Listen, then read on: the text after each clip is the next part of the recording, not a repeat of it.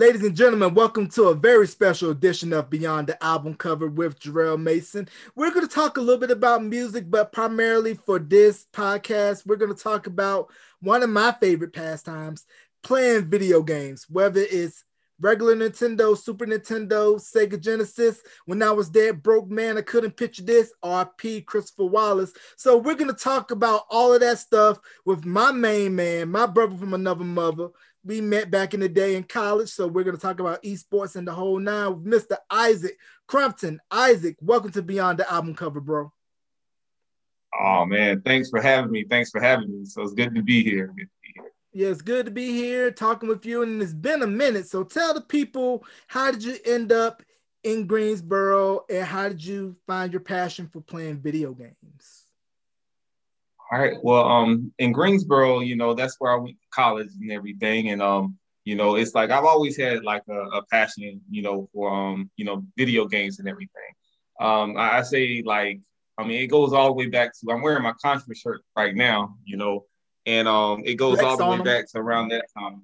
Yeah, man. And, my dad, he had brought that game for me as a boy and stuff. And it's just like, I just fell in love with it, man. So, eventually I started learning about, codes that are in different video games and stuff, and Blockbuster was the thing back then to get your video games from and stuff. So we would go there like almost every weekend to pick out a few games and stuff like that. And, you could read them for 2-3 nights, but, read them on a Friday, turn them back on a Sunday and stuff. And yeah, man, that was a good time and stuff. And we eventually moved, and Movie Max, that was another video game store and stuff. I think that was more on the mom and pop side. Blockbuster was more commercial. You saw the commercials and all that and stuff. But Movie Max, I remember every Friday. That's when my mom would get paid, and we would go to the gaming store and rent a game and stuff. And your friends would get together and everything. Now you can do gaming like online and stuff with different people. Some of some you don't know. But back then you had to all like sit together and be together and stuff. And then, that kind of gave you, a different feel, different fight. Feel that you're playing with people that you know and everything. We would play for hours, man, hours and stuff, And, after that, we'll talk about the game and everything and stuff. And to this day, man, I'm still close with those same guys I used to, play different games with and stuff, But yeah, so many classics out there. List. More than just Contra. The list goes on and stuff. Right, because I never really realized the whole communal aspect of you and your boys playing video games together and you're chatting, trying to figure out different strategies on to beat it. And then you had some games where it required a multi-tap adapter. Now, for those of you that are too young to remember, older consoles like Nintendo, Super Nintendo, Sega Genesis, they would require a special piece that you would have to add on to the control port so that way you could get 4 players to play. Yeah, that's so true. That's so true, man. And you would just have the 4 players. Certain games would allow 4 players and everything, and you could have a good time with that. Yeah, but I can relate to the whole Blockbuster thing because in my neck of the woods we had Blockbuster and a mom and pop video rental spot called Entertainment Connection, where if Blockbuster didn't have it, then you would go to Entertainment Connection. You were going to pay a little bit more because it was a mom and pop, but they were a reliable backup. And also, the local gas station in my neck of the woods also did video and game rentals. Yeah, man, awesome. So it definitely brings back those childhood memories and stuff. I've noticed that a lot of the newer games and stuff they're starting to pull out from the older games when I was coming up and stuff. And believe it or not, I took a long break from video gaming. I say back when I got into like high school. Up until probably like right now. And so, I collected them on and off throughout the years and stuff like that. But as far as like playing them like I used to as a kid, I kind of stepped back from them and stuff, because I guess it was just kind of instilled in me to, go to school and go to college, make good grades and everything like that. And but I looking back, I kind of could have probably just, kept doing what I was doing with video gaming. There's a lot of good content that came out between, my high school years and now and stuff like that. And I just feel like, I should have balanced it a little better as far as keeping up with a lot of the good stuff. But yeah, that's Right. So tell the people, where did you attend college for undergrad? undergrad. I went to the University of North Carolina at Greensboro. So yeah. Spartan Pride, you know what it is. Yes, sir. Yes, sir. Now, did you end up staying in the hood part of UNCG? You know the hood part of UNCG, Cone, Reynolds, and Grogan. It was like tucked back in the cut. Yeah, that's it. Yeah, man. I was in Grogan. That was my freshman year hall, Grogan Hall and Word. stuff. That was yeah, man. That was some good time. Yeah, the hood. That's what they call Grogan Hood stuff. And yeah. I was on the eighth floor. I was on the eighth floor. So there weren't a lot of people up there. I think the other floors they had like a lot of the people. I mean, my floor was pretty quiet, but I Yeah. guess that was a good thing. Mine was opposite. I was on the third floor, freshman and sophomore year. But as you and I both know, with both of us going to UNCG and college in general, good time to get in on some video game tournaments. You go to somebody's dorm room who got the PS2, who got the PS1, who got that brand new Madden, and you just run it back for hours. Yeah, man. Those tournaments and stuff. Yeah, a lot of people can relate to the tournaments that were had in college and stuff. Gaming it's just a way to bring everybody together and stuff, the new people and everything, especially coming to college and getting to know a lot of the new people. Gaming was like that, probably the main way to meet people and stuff. One of the ways at least. Mm, yeah, so taking it back with Nintendo. Now I know Nintendo is infamous for pretty much having exclusivity with their games, where they don't really allow a lot of third-party developers to develop games on their consoles. Do you kind of know the reason kind of behind why Nintendo was such a stickler for not letting third parties develop games for the NES? I guess the first thing that would come to my mind is probably like the money, that's involved in stuff with letting their proprietary type games out there and stuff. So they kind of try to keep it exclusive. So I think it would be around money, that the company wants. I mean, I think there's several documentaries out on Nintendo. Nintendo wasn't always a video game company and stuff. I think they started off something else and stuff, but they've been around longer than most people know. Like I think the early 1900s and stuff. So I mean, yeah. So yeah, I think it's definitely around money as the short answer to your question on the reason why they try to keep their items changed. I think it was like in the 50s whenever Nintendo switched to whatever they were doing to games and stuff. And Nintendo, they also saved the video gaming market. So I think it's a story in 1983 where Nintendo, when the video game market was going down, I think the game E.T. was released. So I actually remember that game. I mean, we had a Atari, whenever I was a boy. And so it was the game E.T. that was released, and I guess it just flopped and everything. And but Nintendo came in and with the new Mario, and I think families and kids and everybody just fell in love with it, and it just took off from there. So yeah, with the video game crash of 83, it was pretty much a dark period for video games. You mentioned the ET game on the Atari 2600. They actually took all of the leftover cartridges that didn't sell and buried them in a landfill in Alamogordo, New Mexico, which is about 6 hours south of where I am in New Mexico. Wow. That's man. Yeah, man. That's yeah. I can't imagine like disposing a bunch of video games. I said, let me just play it one more time. Yeah, but if you look at man. the Atari, it was groundbreaking for its time, with Pong and then later on Space Invaders and the various gaming systems and cartridges coming out of Atari. But the joystick, it kind of looked more like something you would see for a airplane game with the one joystick and the one button. And it didn't really allow a lot of freedom of movement while playing, because pretty much you had to sit stationary by the TV and almost literally stare at the glass or through it at least in order to play the game. Yeah, you're right. You're right. Yeah, the controllers is what I remember. And I just think gaming has come a very, very long way, man. Stuff. I actually have one of those flashback consoles for the Atari and everything and stuff. I really wish I would have. I mean, I kept a lot of old stuff, with the Nintendo and everything. But I really wish I would have kept the Atari that we had and stuff because the flashback consoles are like built-in games, whereas the Atari you had the little black cartridges that were they were a little smaller they were more bulkier than the Nintendo ones, but they were just, a little smaller and stuff.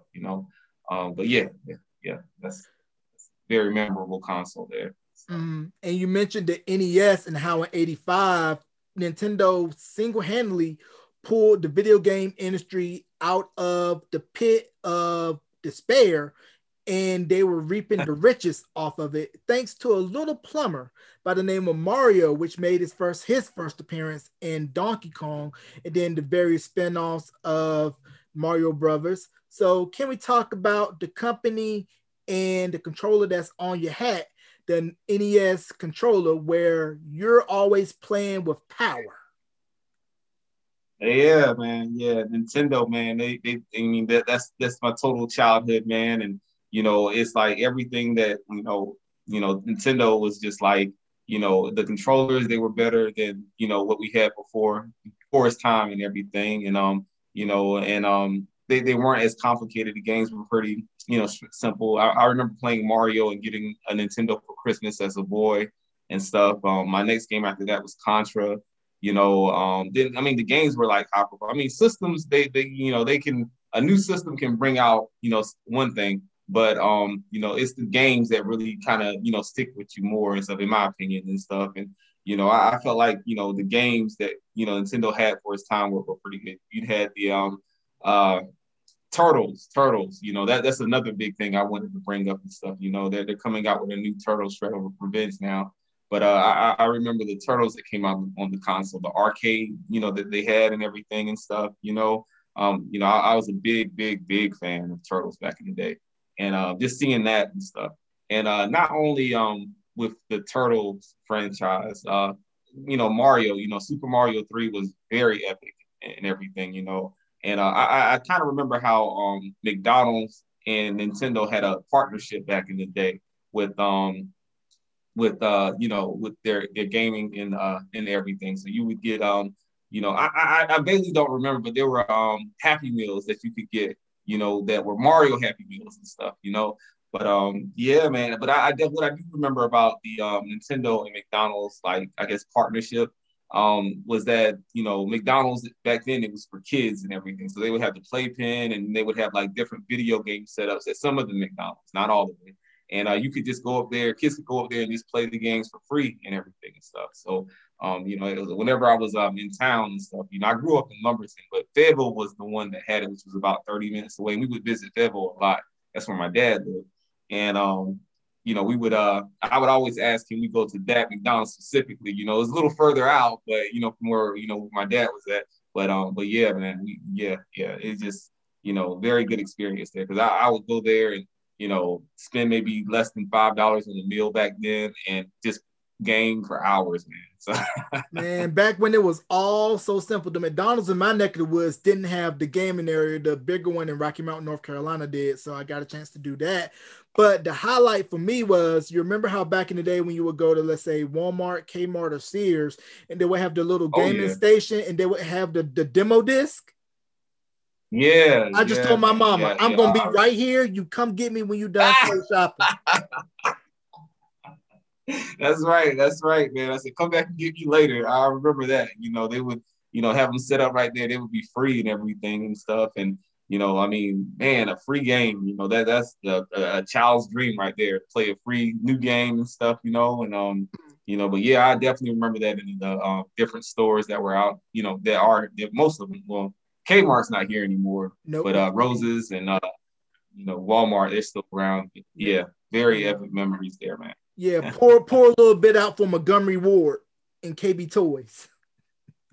Yeah, that's right. That's right, man. Yeah, I used to visit Montgomery Wards because we didn't have a Toys R Us, and the only thing I would do is stare behind the counter because that was where they kept all of the games locked, and just window shop and kind of make a mental note, say, let me make sure I have this game circled whenever that JCPenney Christmas catalog came in the mail.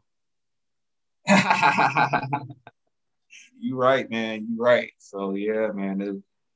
Epic times there. Epic times. But if you grew up in the 80s and 90s, then you would know the code based off of the shirt. Show the shirt again for the people that's maybe Oh watching. yeah. If you grew up playing this game, which I never beaten, you remember this code, the Konami code. Up, up, down, down, left, right, BA, start. Now, if you play any Konami game, that magical code that I've given you would unlock different codes, but for Contra, it was infamous because of what reason, Isaac? Yeah, the 30 life code. Yep. 30 life code. Yep.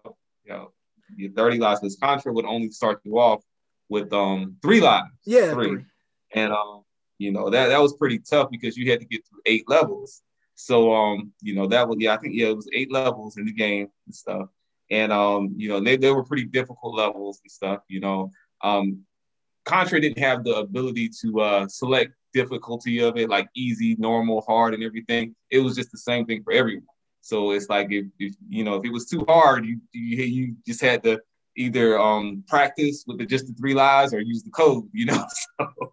So Contra was it was a great game. It is a great game. So awesome game. Yeah, so were you able to beat Contra without the Konami code, or did you have to put the Konami code in order to beat it?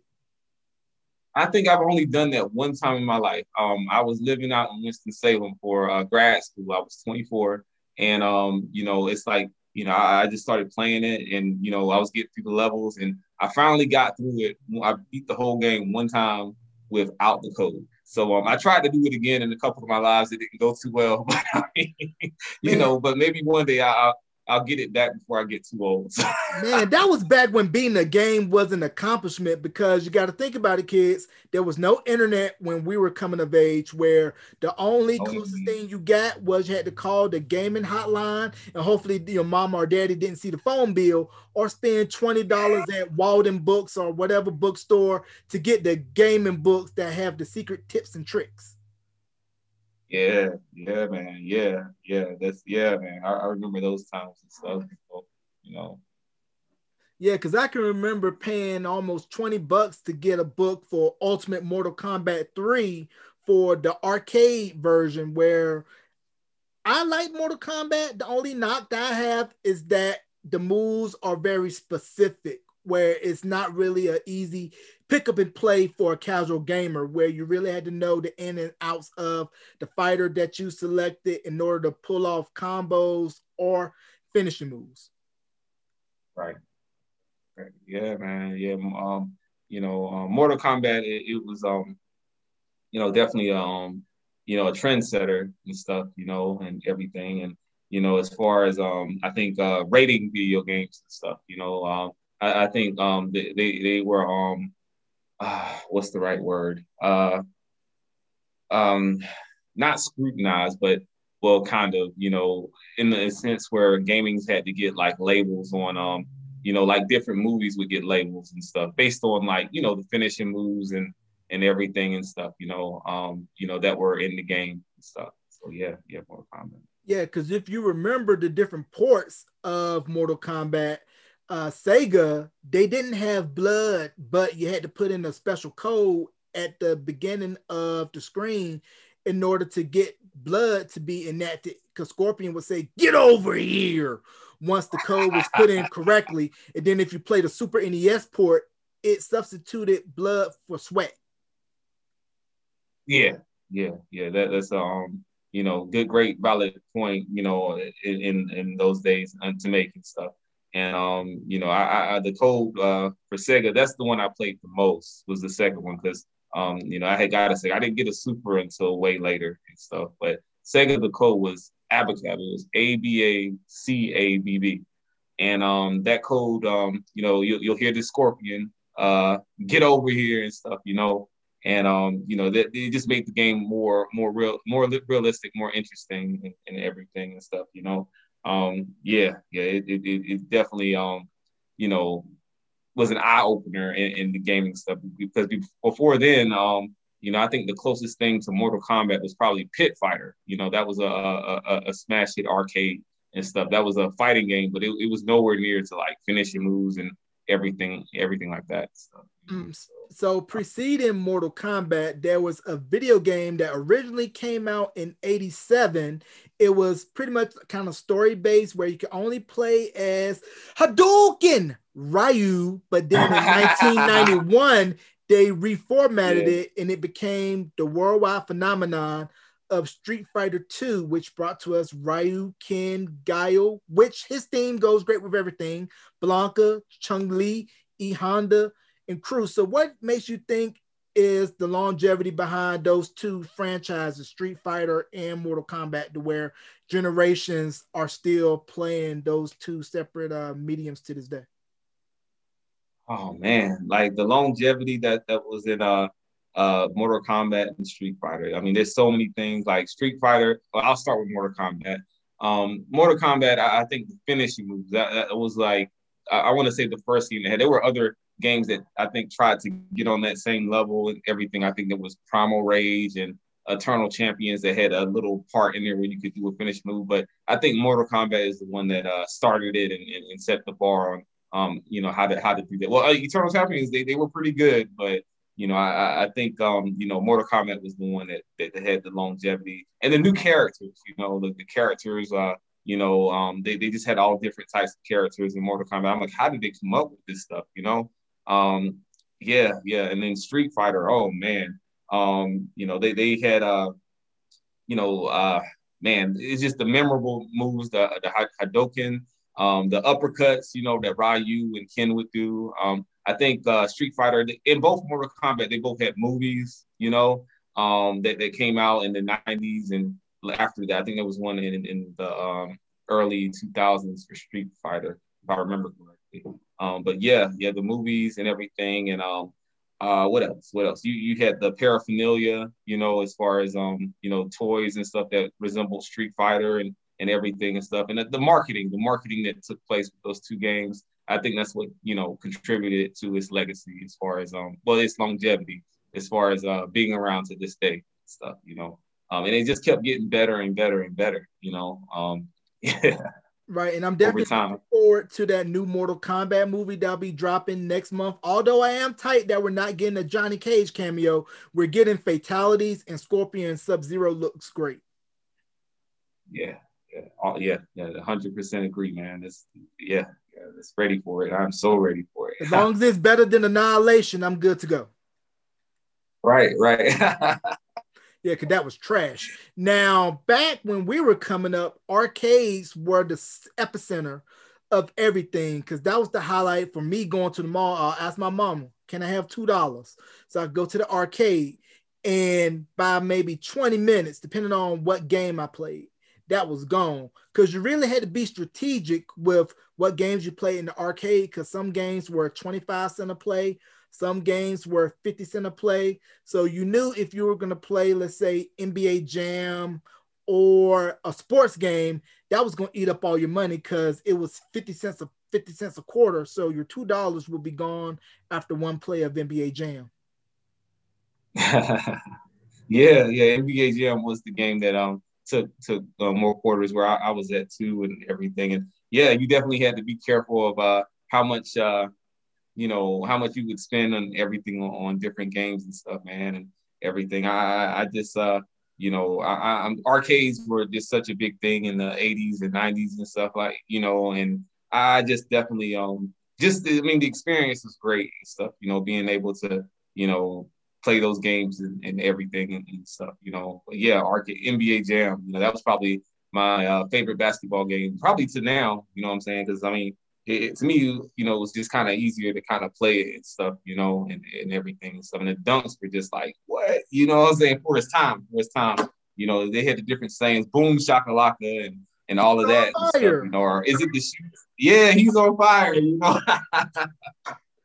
Yeah, we still say you it know, that was definitely Yeah, man, we would just trip out. There was an old trip me and my friends would, talk about on the games. Oh, and also they had secret characters in NBA jams too. You could select different people, and so I forget all the people that you could select and everything. But there was different codes that you could put in for the initials when you first log in. You could have that character, and I mean it would be hard to kind of tell who the character was because of the type of limitations that those systems had for us time, the 16-bit and stuff. But I think for us, we were like, okay, that's who it is. That's who it is. You can pick them. So Yeah, because I remember. it's just as. Yeah, because I remember buying NBA Jam for my Sega off of somebody. They had the game, let me borrow it, and I told my mama I wanted this game. So she paid this person X amount of dollars. Statute of limitations is up though for that game. And I remember me and my boys, when they would spend the night at my house just hanging out, we would play NBA Jam for hours. DIS start C button for Sega. That's the secret code to get George Clinton on the Sega port. I remember in the arcade and the various ports, the secret characters varied. Yeah, they vary and stuff. Yeah, man. Yeah, definitely. One of the most memorable basketball games that I feel that was out there on Sega Genesis and everything. There were some good ones before that was notable, worth mentioning. I think Double Dribble. It was good for its time. You could they had the picture of the actual dunk like up close and everything. And, we thought for that time, that was like, wow, that's just dope, and stuff, but yeah, no, that is definitely a game that's worth mentioning. Double Dribble and stuff, Yeah, Arch Rivals as well, because I think that was kind of oh, inspiration for NBA Jam. Arch yeah, Rivals. man, yeah, Arch Rivals, that game, I think it definitely set a precedence to not a precedent, but it set it was the starting point for NBA Jam. Like that was the one basketball game that it had only two players like NBA Jams, and you could also, purposely foul them, because Arch Rivals, that was kind of, how that works. So to get the ball from another player and stuff, and that's what happened in NBA Jam. You could, purposely foul someone and get the ball back. So. Right, because I was a big Chicago Bulls fan, so I always picked pretty much either the Bulls or the Hornets every chance that I got. But I know Midway, they did a documentary last year called Insert Coin, which I haven't seen yet, but I heard that is good. And they were saying that for the arcade port of NBA Jam, you had Shaq, but on the home consoles, he wasn't featured on there. Charles Barkley was on the home ports, and then Reggie Lewis and Drazen Petrovic, they were on the arcade ports of NBA Jam, but once they both passed, they ended up taking them off of the home ports. And then Michael Jordan wasn't on the games anywhere because he owned his name and likeness. But they said that he specifically asked Midway to do a personal cabinet just for him. And I think Ken Griffey Jr. had the same thing done for him as well. Awesome, man. Yeah, that's definitely big on everything, gaming piece and stuff. Yeah. So now at the arcades that you visited, I know some games owners had where X amount of time limit because you didn't want somebody that would be hogging the game all too long if you couldn't afford multiple cabinets of the same game so that you could max your money.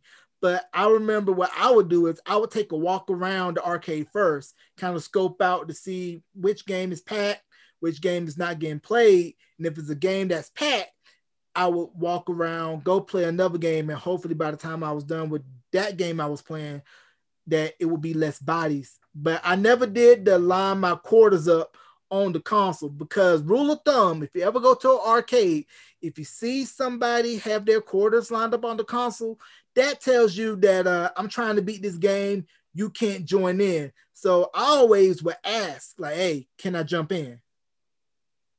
Right. Yeah, that definitely was a rule and everything where I was coming up and everything. So the quarters were lined up. It was probably best to just like let me ask first and everything and stuff. But there were definitely people who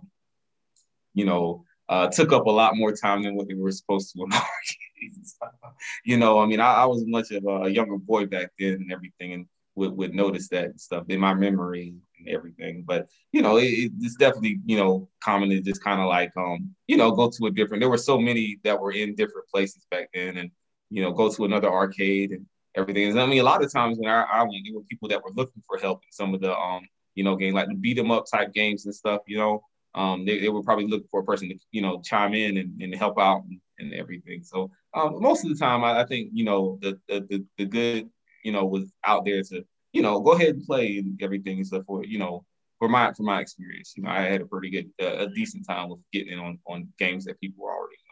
Yeah, now beat 'em ups, I played quite a few. You mentioned the Ninja Turtles beat 'em up, which still revered to this day. The Simpsons beat 'em up. I remember playing that heavily because Walmart would have that outside where they would have the claw game.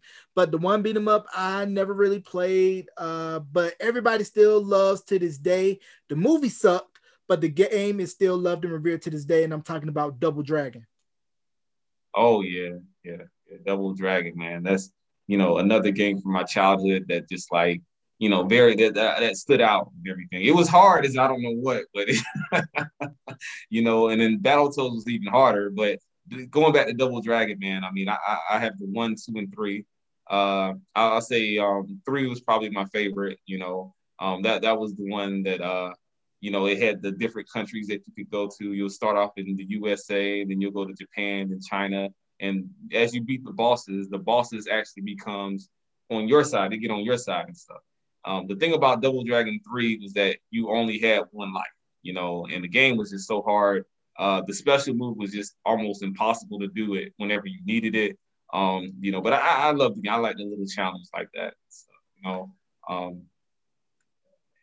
Yeah, we touched on Nintendo, but also right around 89, we have this console that debuted in America known as the Sega Genesis. And then they brought to us their mascot, Sonic, but they originally had this marketing tagline that threw shots at Nintendo where they would say Genesis does what Nintendo don't.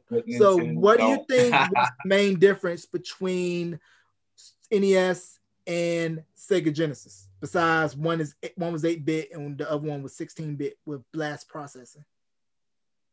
I think the main difference were probably the graphics. Nintendo.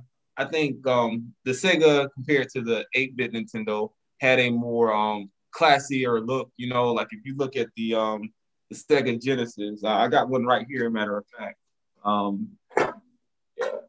If you look at the Sega Genesis here, it's like more smooth around and everything like that, and whatnot. Like this looks like a very classier console, whereas the Nintendo, which I don't have in front of me right now, it was more on like the bulky end as far as how it looked like and everything and stuff. So it was like you had to open up the case thing and and everything, and the buttons were huge. It was always square. It's like a box thing, And I think as far as like presentation, Sega had it, but black is a more the color of it and everything and stuff. It just had a look where, okay, this is the cooler console and everything. And then the graphics in the Sega, they were also better and everything. So they really stepped it up, in my opinion, with the Sega Genesis and stuff. This is the Sega Genesis is actually the second model. The first model, it was kind of on the bulkier side. But I mean, they still kept the color pretty much the same, and I mean, it was red in that console and stuff. But yeah. Those are probably some of the differences that I remember.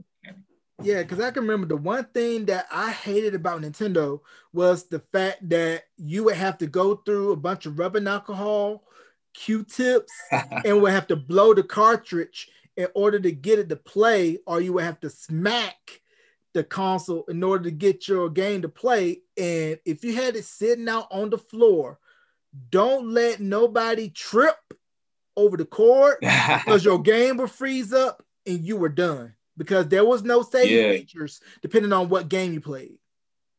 That's right. That's another important thing. Yeah, you couldn't save on a lot of most of the games on Nintendo and everything. And so once when it messed up, you had to start all the way back over, man. And Nintendo's games, a lot of Nintendo games, they were not easy games. So if you got far in the game, that would be like, maybe almost a deal breaker. Definitely for me to start back over. I'm like, I'm done.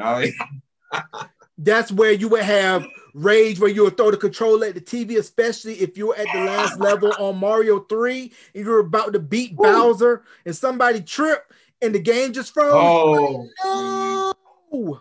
That's right, man. That's right. And stuff. I think Mario 3 should have been the game that had that save feature because I think it was kind of, a pretty long game and stuff, a lot of levels, a lot of different items. I think that's one game where they should have put into that save feature, like they did Zelda. I mean, Zelda was way longer, but Mario, I think it could have.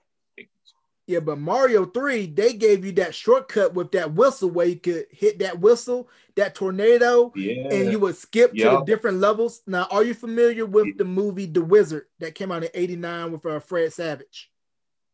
Oh man, yeah, I remember bits and pieces of it, man. But yeah, I kind of got to miss the. Yeah, well, with that game, it was about an autistic boy who had a knack for video games. And the reason why this movie was significant was because it was the first time that anybody in the US got to see Mario Brothers 3.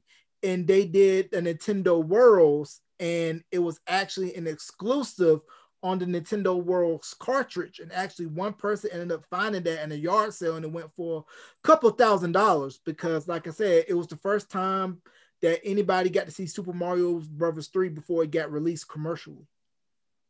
Wow. Yeah, man. I have to go back and check that one out. So he said it came out in '93. So that's it came out in '89, but it was pretty much a blatant tie-in for Nintendo because it was nothing but Nintendo products. It was the Power Pad, the Power Glove, pretty much all of the add-ons that Nintendo had. Now, when they came out with the Super NES, what would you say the main difference was between the NES, the Super NES, and if it was able to successfully compete with Sega? Because Nintendo kind of had that reputation that this is for kids, and when Sega came out, it was more so for teens.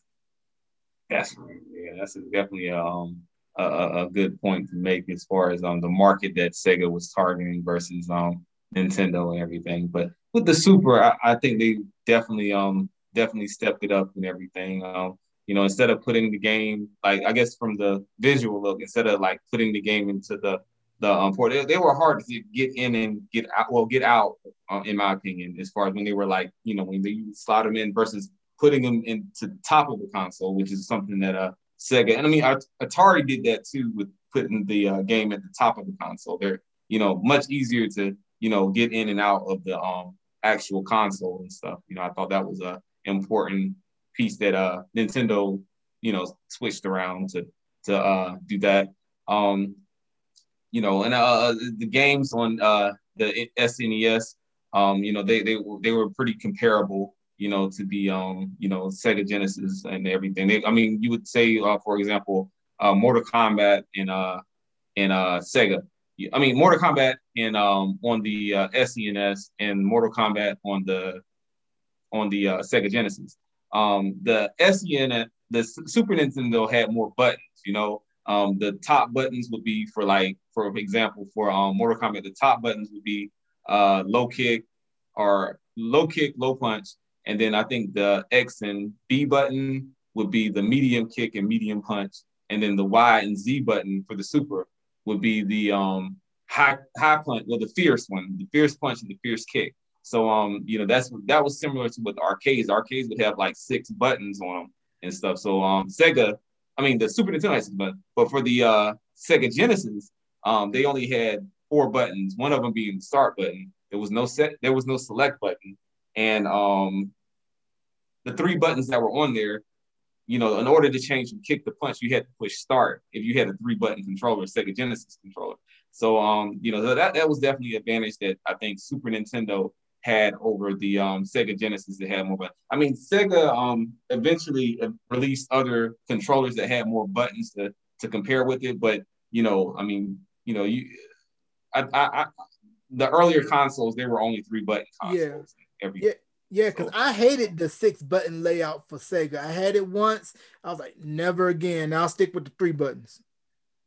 Right. Yeah, yeah. So those are some notable differences in the two consoles and everything. And then eventually, you know, the other systems they began adding more and more buttons to their controllers. I mean, the 64 had the joystick and everything, so it just became kind of like a common thing to add on more than just 2 to 3 buttons as the earlier consoles did, the 8-bit Nintendo and the 16-bit Sega Genesis. Right, and then also at the same time with Super NES, NES, Sega, you also had the 32X, which was an add-on that you could put on top of your Sega Genesis. Atari had the Jaguar. SNK had the Neo Geo, which was super expensive, but from what I saw on YouTube reviews, that was a pretty good gaming console, but the price point was super duper high. And then in 1995, a little company over in Japan decided to say, hey, we want to get into the gaming industry. And the button layout: square, triangle, circle, and X. So can we talk about the impact of Sony and the PlayStation? Oh, yeah, yeah. I mean, I think this was another major event in the gaming industry whenever Sony decided to step their foot into the gaming market and stuff. The PlayStation One. I mean, by this time, I think Sega Genesis was kind of on the downward spiral. 94, 95, and everything, and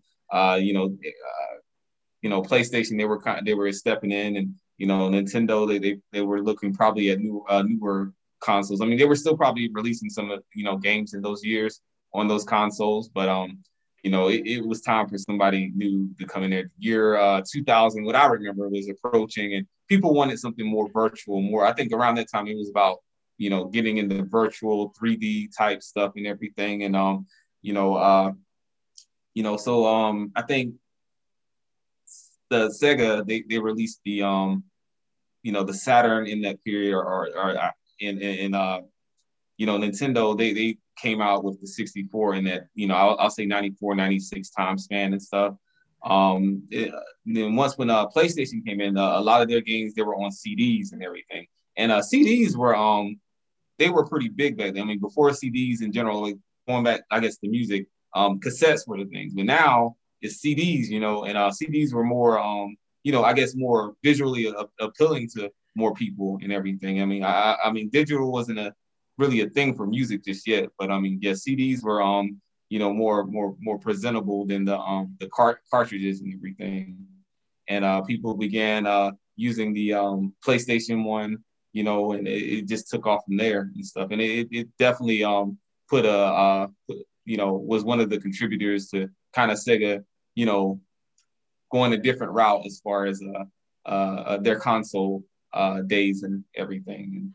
But Nintendo managed to tough out, that time and stick around. I mean, the 64 definitely had some pretty memorable games on it. The 007, the Mario game. Those are two games I remember playing. And Mario Kart was just like, one of my favorite games on the N64 and stuff. So I think what pulled Nintendo, one of the biggest things that pulled Nintendo through were their games that were exclusive to the Nintendo.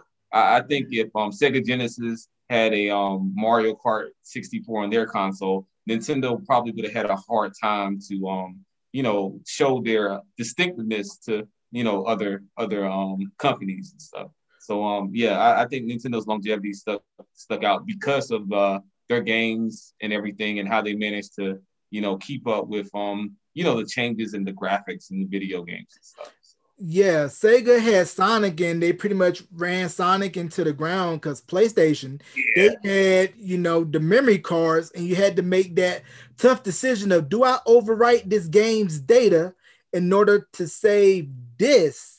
Now, back up a little bit, handheld consoles were huge too. Nintendo, they released Game Boy.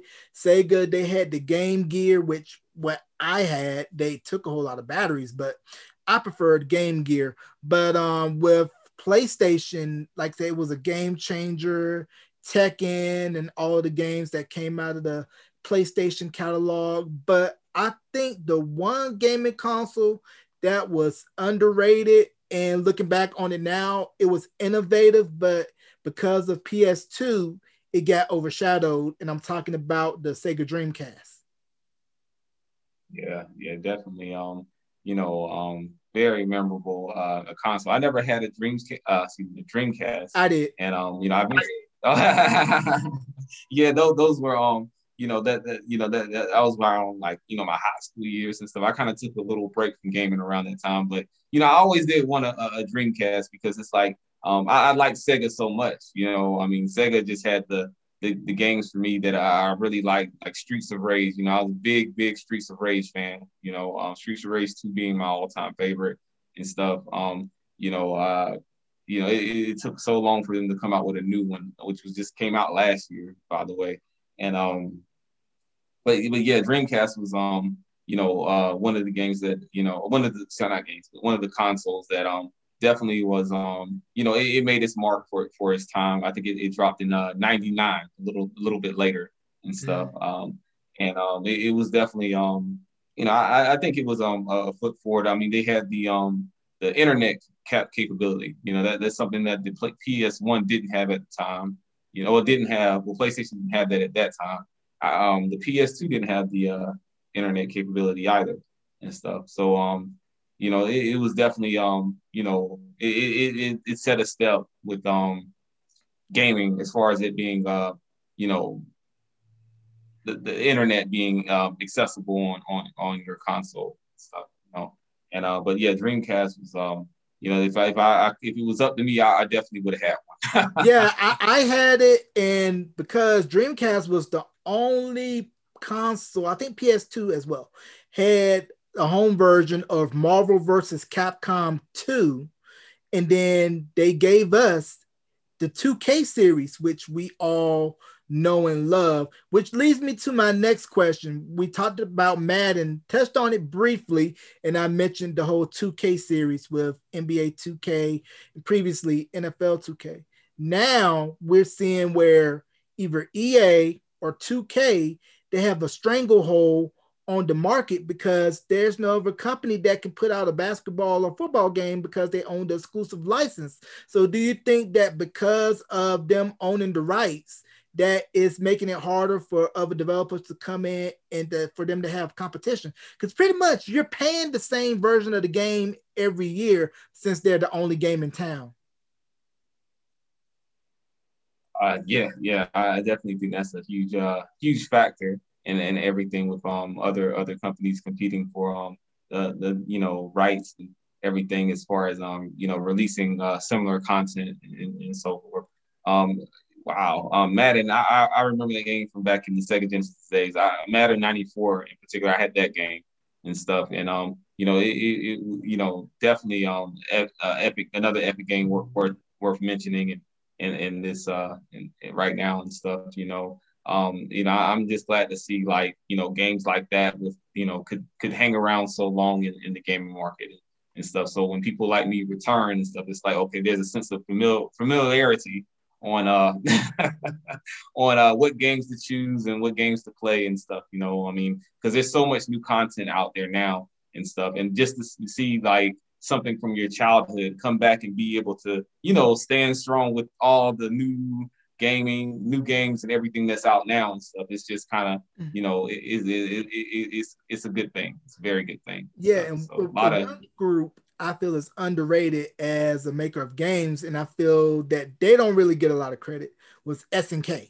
I mean, King of Fighters, Samurai Showdown, the music that SNK pretty much put out on their games, they pretty much almost kind of sort of listened to what was going on over here and just pretty much kind of did their own version of it. And that's why video game soundtracks, if you look at it, are very popular now because of the work that SNK and also Capcom as well did for the music for their games. Oh yeah. I mean, Capcom. I definitely remember as a kid humming the Mega Man tunes from Mega Man 2 because their music was just so it was different. I mean, gaming music, I think that definitely puts the extra notch in making the your gaming experience even better and stuff. But Mega Man definitely had some good tunes in it and stuff. There was different state Bubble Man, his stage and stuff. I definitely remember humming that in school as a first grader and stuff when that game dropped. So Capcom, they definitely have had the notoriety in music and stuff, and keeping that strong. So yeah. And also remember a lot of people playing Run and Gun, which was a basketball game that was made by Konami. Now it was very good for its time. For its day, Konami, like I said, put out great games like the shirt that you have, Contra. They did the Simpsons beat 'em up.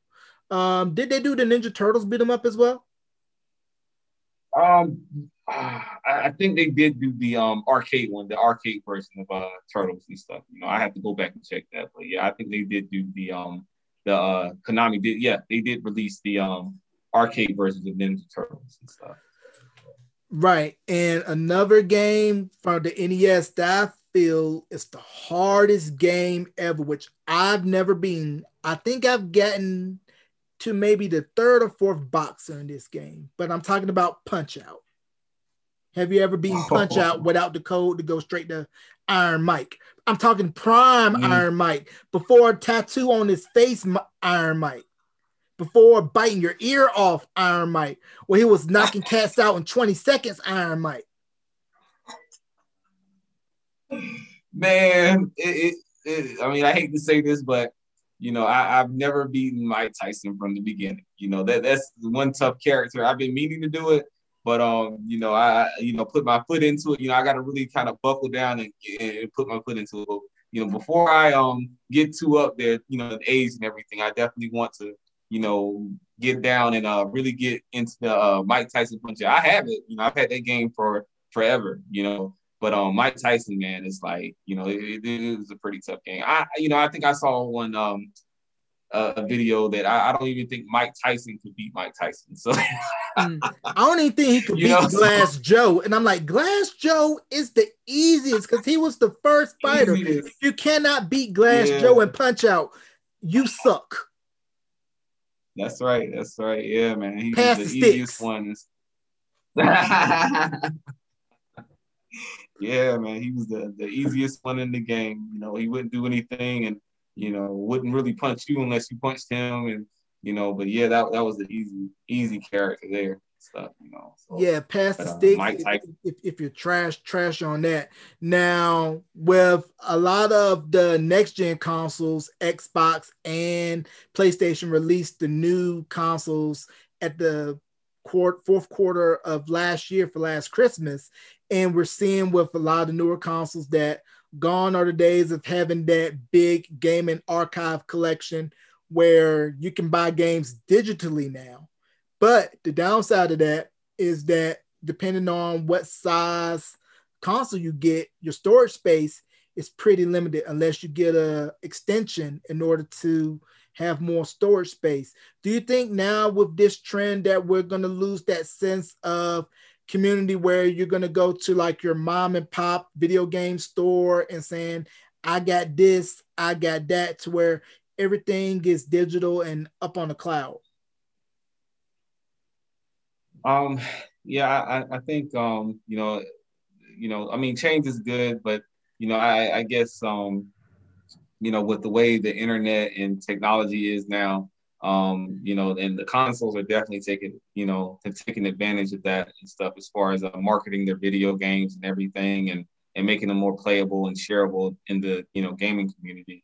A lot of this stuff is going to probably be based in, embedded in, different ways of, technology. So whether it's marketing or sharing, games with other people and stuff and everything like that and whatnot and stuff. I mean, I definitely one of the people that, kind of miss the old times of, going to a store and getting a video game and everything. But the convenience that a lot of the consoles now offer as far as getting a new game and playing it with other people and stuff, it would just be too competitive to try to bring back that kind of experience. I mean, it's probably possible and stuff. Even the arcade industry, like, that was probably me as a boy the number one reason why I would go to the mall, not the shop, but to go to the arcade. I had to go to a mall that had an arcade and stuff, you know. Same And here. yeah, man. And it's just like tell my mom, leave me here, you know what I'm saying? And it's just like, those were some great experiences. Yeah, it was Stuff. either there or Camelot, because if you look at games now, how we mentioned NBA Jam earlier, and then they later came out with TE, which is pretty much an update of the original NBA Jam. So if they release that in today's time, only thing they would do is release the main game, and then they would do an upgrade, which you would have to pay X amount of dollars for. And then, of course, with gaming now, with the microtransactions, to where we're going to have you spend real money to get either fake money in the game, loot boxes, certain characters, and certain upgrades. And I think that's where they're making most of their money at, to where we're either going to make it off the microtransactions, or we're just going to update this game to death, and you're going to have to pay X amount of dollars for the upgrade for the season pass with the secret characters and everything. That's definitely a good thing to mention, and everything and stuff. Yeah. I mean, I kind of, in a sense, I kind of feel like, sometimes the gaming, gaming consoles and everything, they're kind of nickeling and diming people, with subscriptions that you have to pay for and everything like that and stuff. But like back in the day, we didn't have to, once you brought the console, you brought it. The only thing you paid for was like maybe a few accessories, the video games, and that's it. But now it's like, there's subscriptions that you have to buy to play with other people and everything and so forth and stuff. So, I mean, there are definitely some, those differences are worth mentioning and so forth. Right. And can we talk about real briefly Killer Instinct, which to me is very, very underrated. I tend to play with either Orchid, Jago, or TJ Combo. Then the best ones to play with, in my opinion. I like Orchid. She had a lot of memorable consoles, but Jago was my go-to. Jago was definitely my go-to. The little short ninja, everything, and he was pretty good if you knew how to use them and stuff. A lot of his moves that I felt like on the controller, they were a little similar to Ryu and Ken Street Fighter, the Hadouken and everything. The direction that you rotated the D-pad and stuff.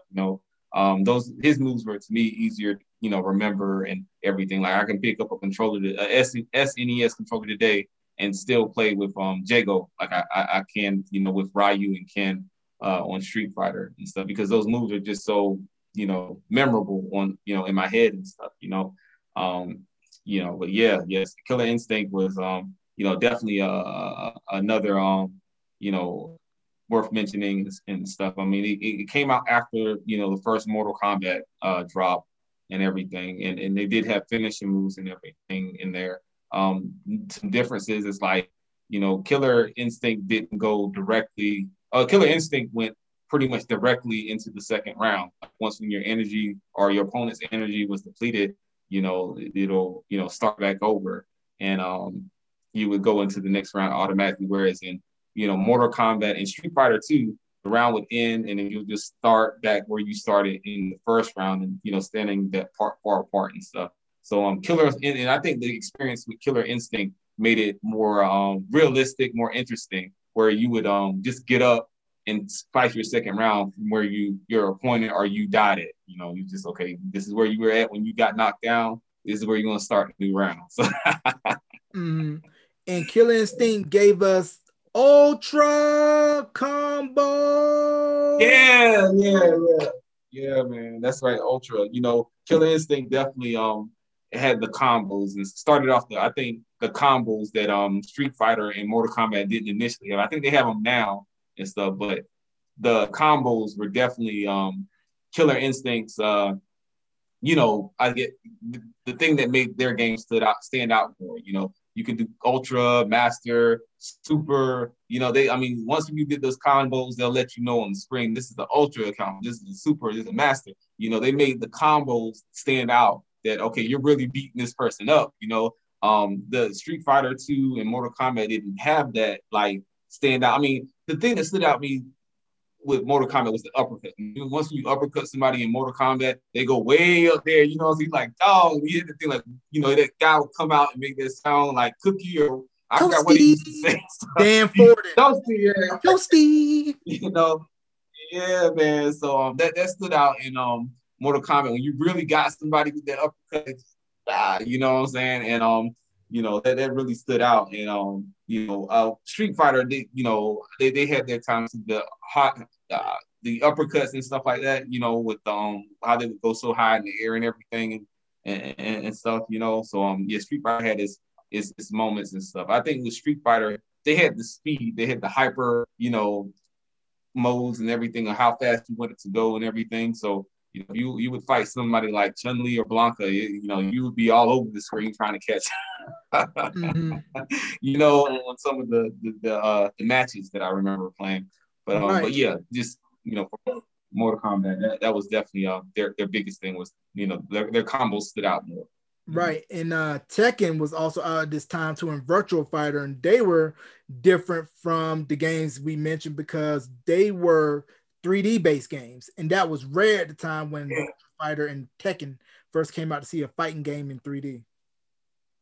Yeah, that was definitely rare, and that made them stand out. Yeah, exactly, man, and everything. I didn't spend a whole lot of time with Tekken, like maybe I could have and it should have, but but yeah, Tekken was definitely a memorable arcade game that stood out in the arcades and the home gaming consoles and stuff, and it's also had the longevity, similar to the other games we mentioned. So it's still around to this day and stuff. Some of the Primal Rage, that was a dinosaur fighting game, and Eternal Champions. Primal Rage was also on SNES, so I'm kind of not sure why that game couldn't stick around and everything. I guess because of the limitations on the characters. I guess I'm not exactly sure.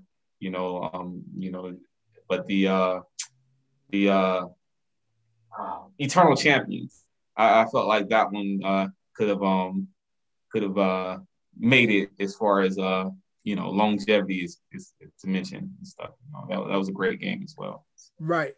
And what's your take on the whole esports phenomenon, and then also the retro gaming phenomenon, where our age range, we're of that age where we want to go back to when we were kids sitting down in front of the TV playing Super Nintendo, Sega Genesis, PS1, 2, 3, and you're seeing pop up old school arcades, barcades, and pretty much 90s is in. So what's your take on those two different phenomenons, and do you think that we'll still see them going on?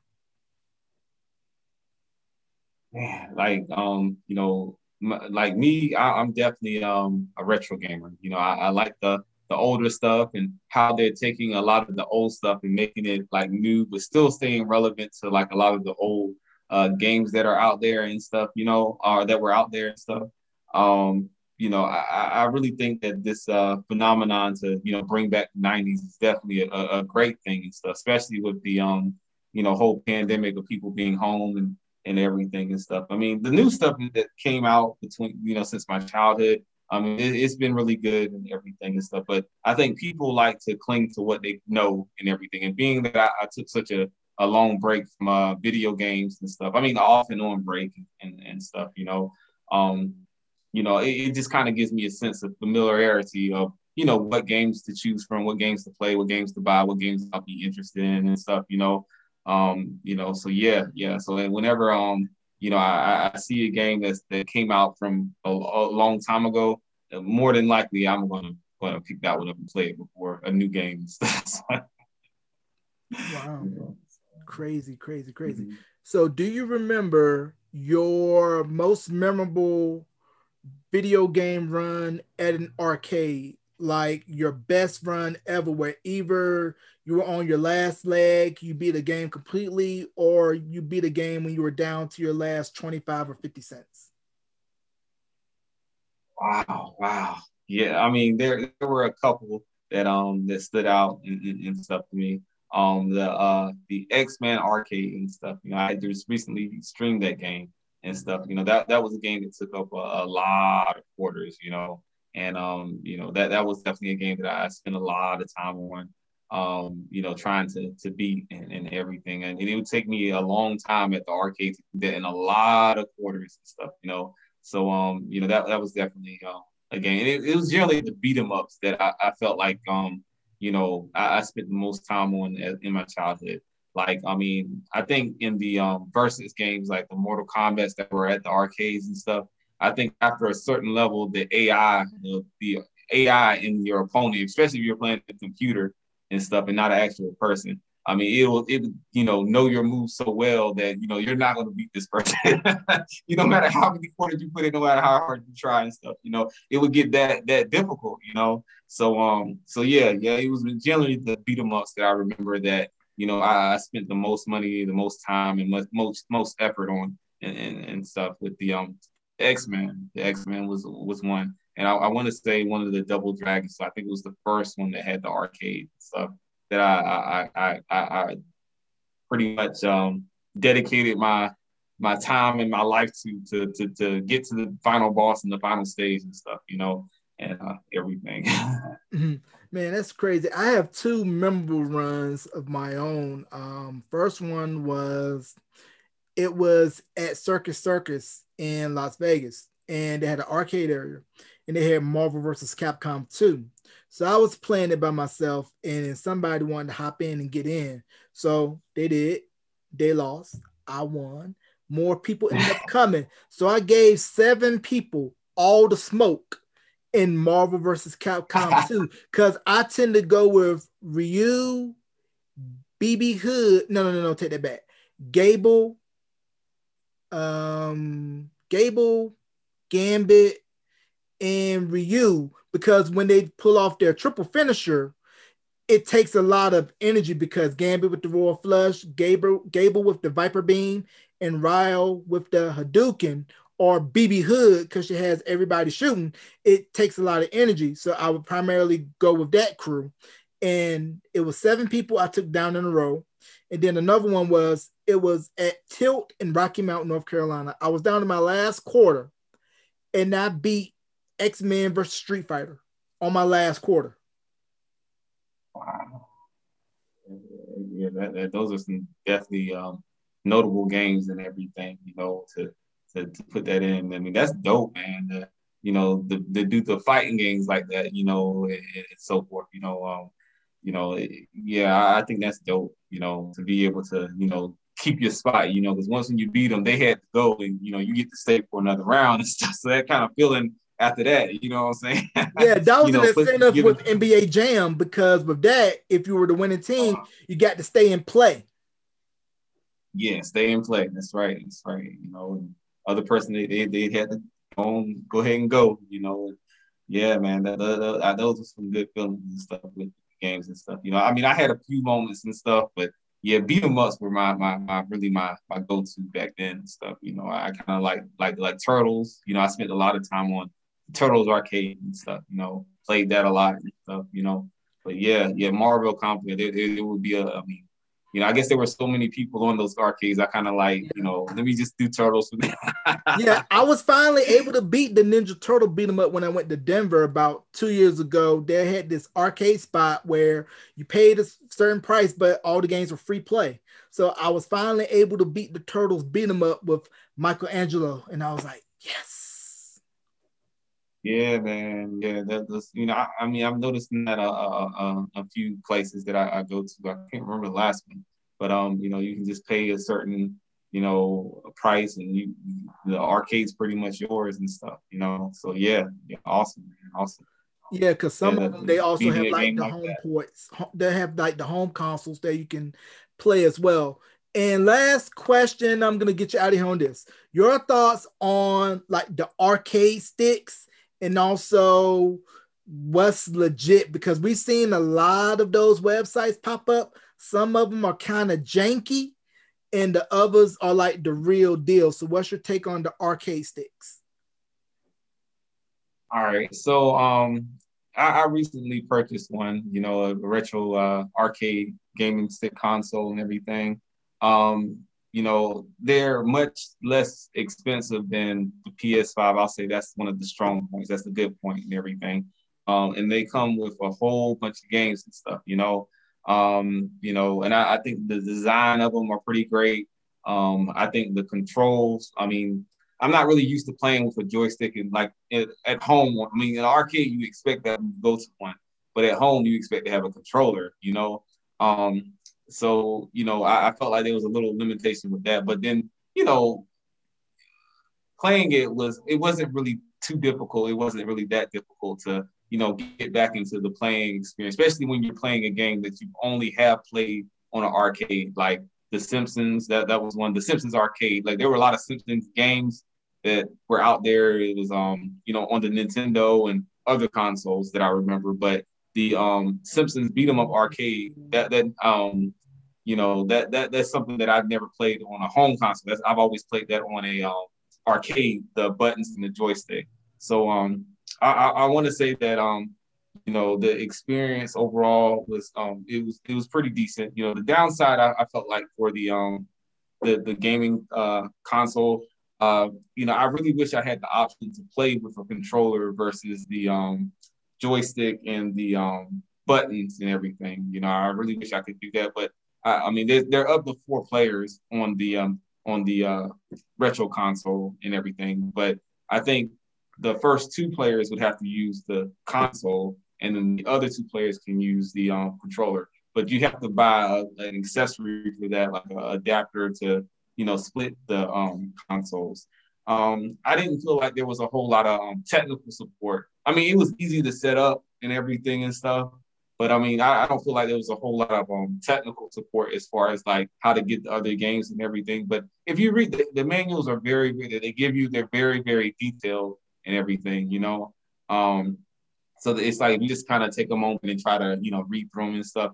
I think they did a good job with, giving the description on how to get the newer games added on from the internet onto them and stuff. You can add on games from the internet.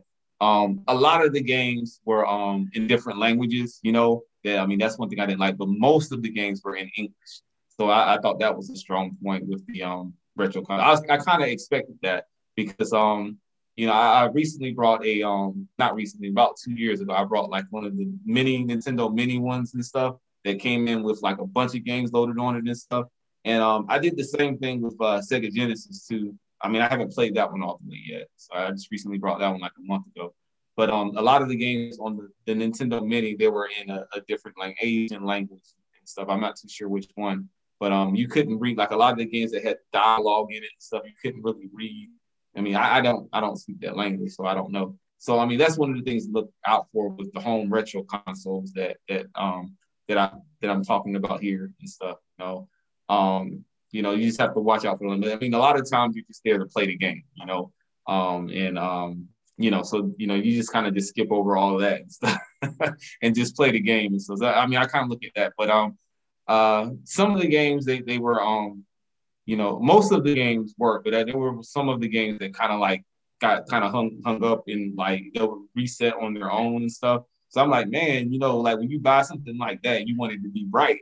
So I would go back to the manual and they'll say, okay, you just have to re-download the game again and stuff, which at first it didn't really click to me on how that worked, but now it's like I've got the kind of gist how to, do that. And it was I'll say I'm on the brink of that. It was kind of worth the purchase and everything, just to get that experience back from the arcades and everything. I've never had an arcade type machine until now, stuff, and Right. It's definitely something that I think was worth the experience. Right. It's definitely more convenient than buying a bunch of those different arcade one-ups if you don't have the house space for different arcade one-up consoles. Although I do kind of want that arcade one-up NBA Jam one with Jam, TE, and Hang Time. Yeah, yeah. Oh, and that's another thing that came in the packages and stuff. They give you like this whole well, I probably won't do it. I'll probably get someone else to whole way to like build your own arcade, and then you'll put the gaming box that they ship you into it. And so I thought that was interesting on how you can build your own, arcade box and everything. Cabinet.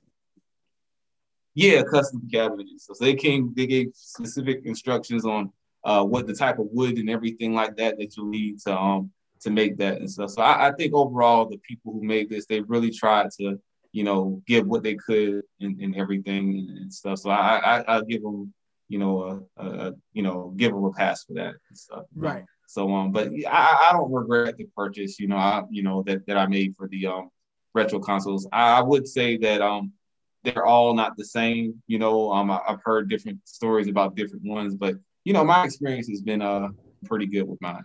Overall. Okay, cool deal. So definitely do your research, people. Make sure that it's legit so that you don't get gypped and all of that good stuff. So do you have any shout outs you want to give before we wrap this interview, and also plug social media where folks can see you streaming online your games? Well, yeah. So, I just wanted to, thank you for the interview and everything. This is the first one I've done and everything, and and I think gaming is very, very good thing to do whenever you have some downtime, and I think people who aren't in the game, and they should it's worth looking into what kind of games you like and stuff. So just figuring out what works for you as far as gaming and stuff. So there's nothing wrong with being a video gamer or anything like that and stuff. That was kind of the connotation that came up whenever I was getting older and stuff. And, I kind of knew the direction that people wanted me to go in as far as taking school more serious and stuff. So it benefited. Yeah. So just find games that you like and just go for them, man. And just keep sticking at it and stuff. And eventually the games that you haven't beat before, they're going to be games that, are a piece of cake now and stuff, and everything. I look at some games from the past and I'm like, there's no way I could have beat like this game and stuff. And then I play it now and I understand it better than what I did as a kid. And I guess that's the way it goes with everything in life. But yeah, social media, I have a page. You just go to Facebook and type in Ike, the Retro Gamer, IKE, the Retro Gamer. That you'll get my social media there and stuff pretty much. So, all right, so definitely go there. I'm also yeah, over there, and you can definitely check out a lot of my streaming videos. I'm also on YouTube as well, Ike the Retro Gamer and stuff. I have a channel there as well where I most of my more current streams are on YouTube. All right, so check them out there, and you can catch this interview in audio or video form wherever you stream your podcast, and on the YouTube channel, youtube.com/Beyond the Album Cover. Join the Facebook group, facebook.com/Beyond the Album Cover to stay updated with everything related to the podcast. Ladies and gentlemen, my good friend, fellow Spartan, fellow gamer, forever playing with power, Ike, the Retro Gamer, aka Isaac Crumpton. Thank you for coming on to Beyond the Album Cover, bro. Oh, thanks for having me, man. I very much appreciate it. Not a problem.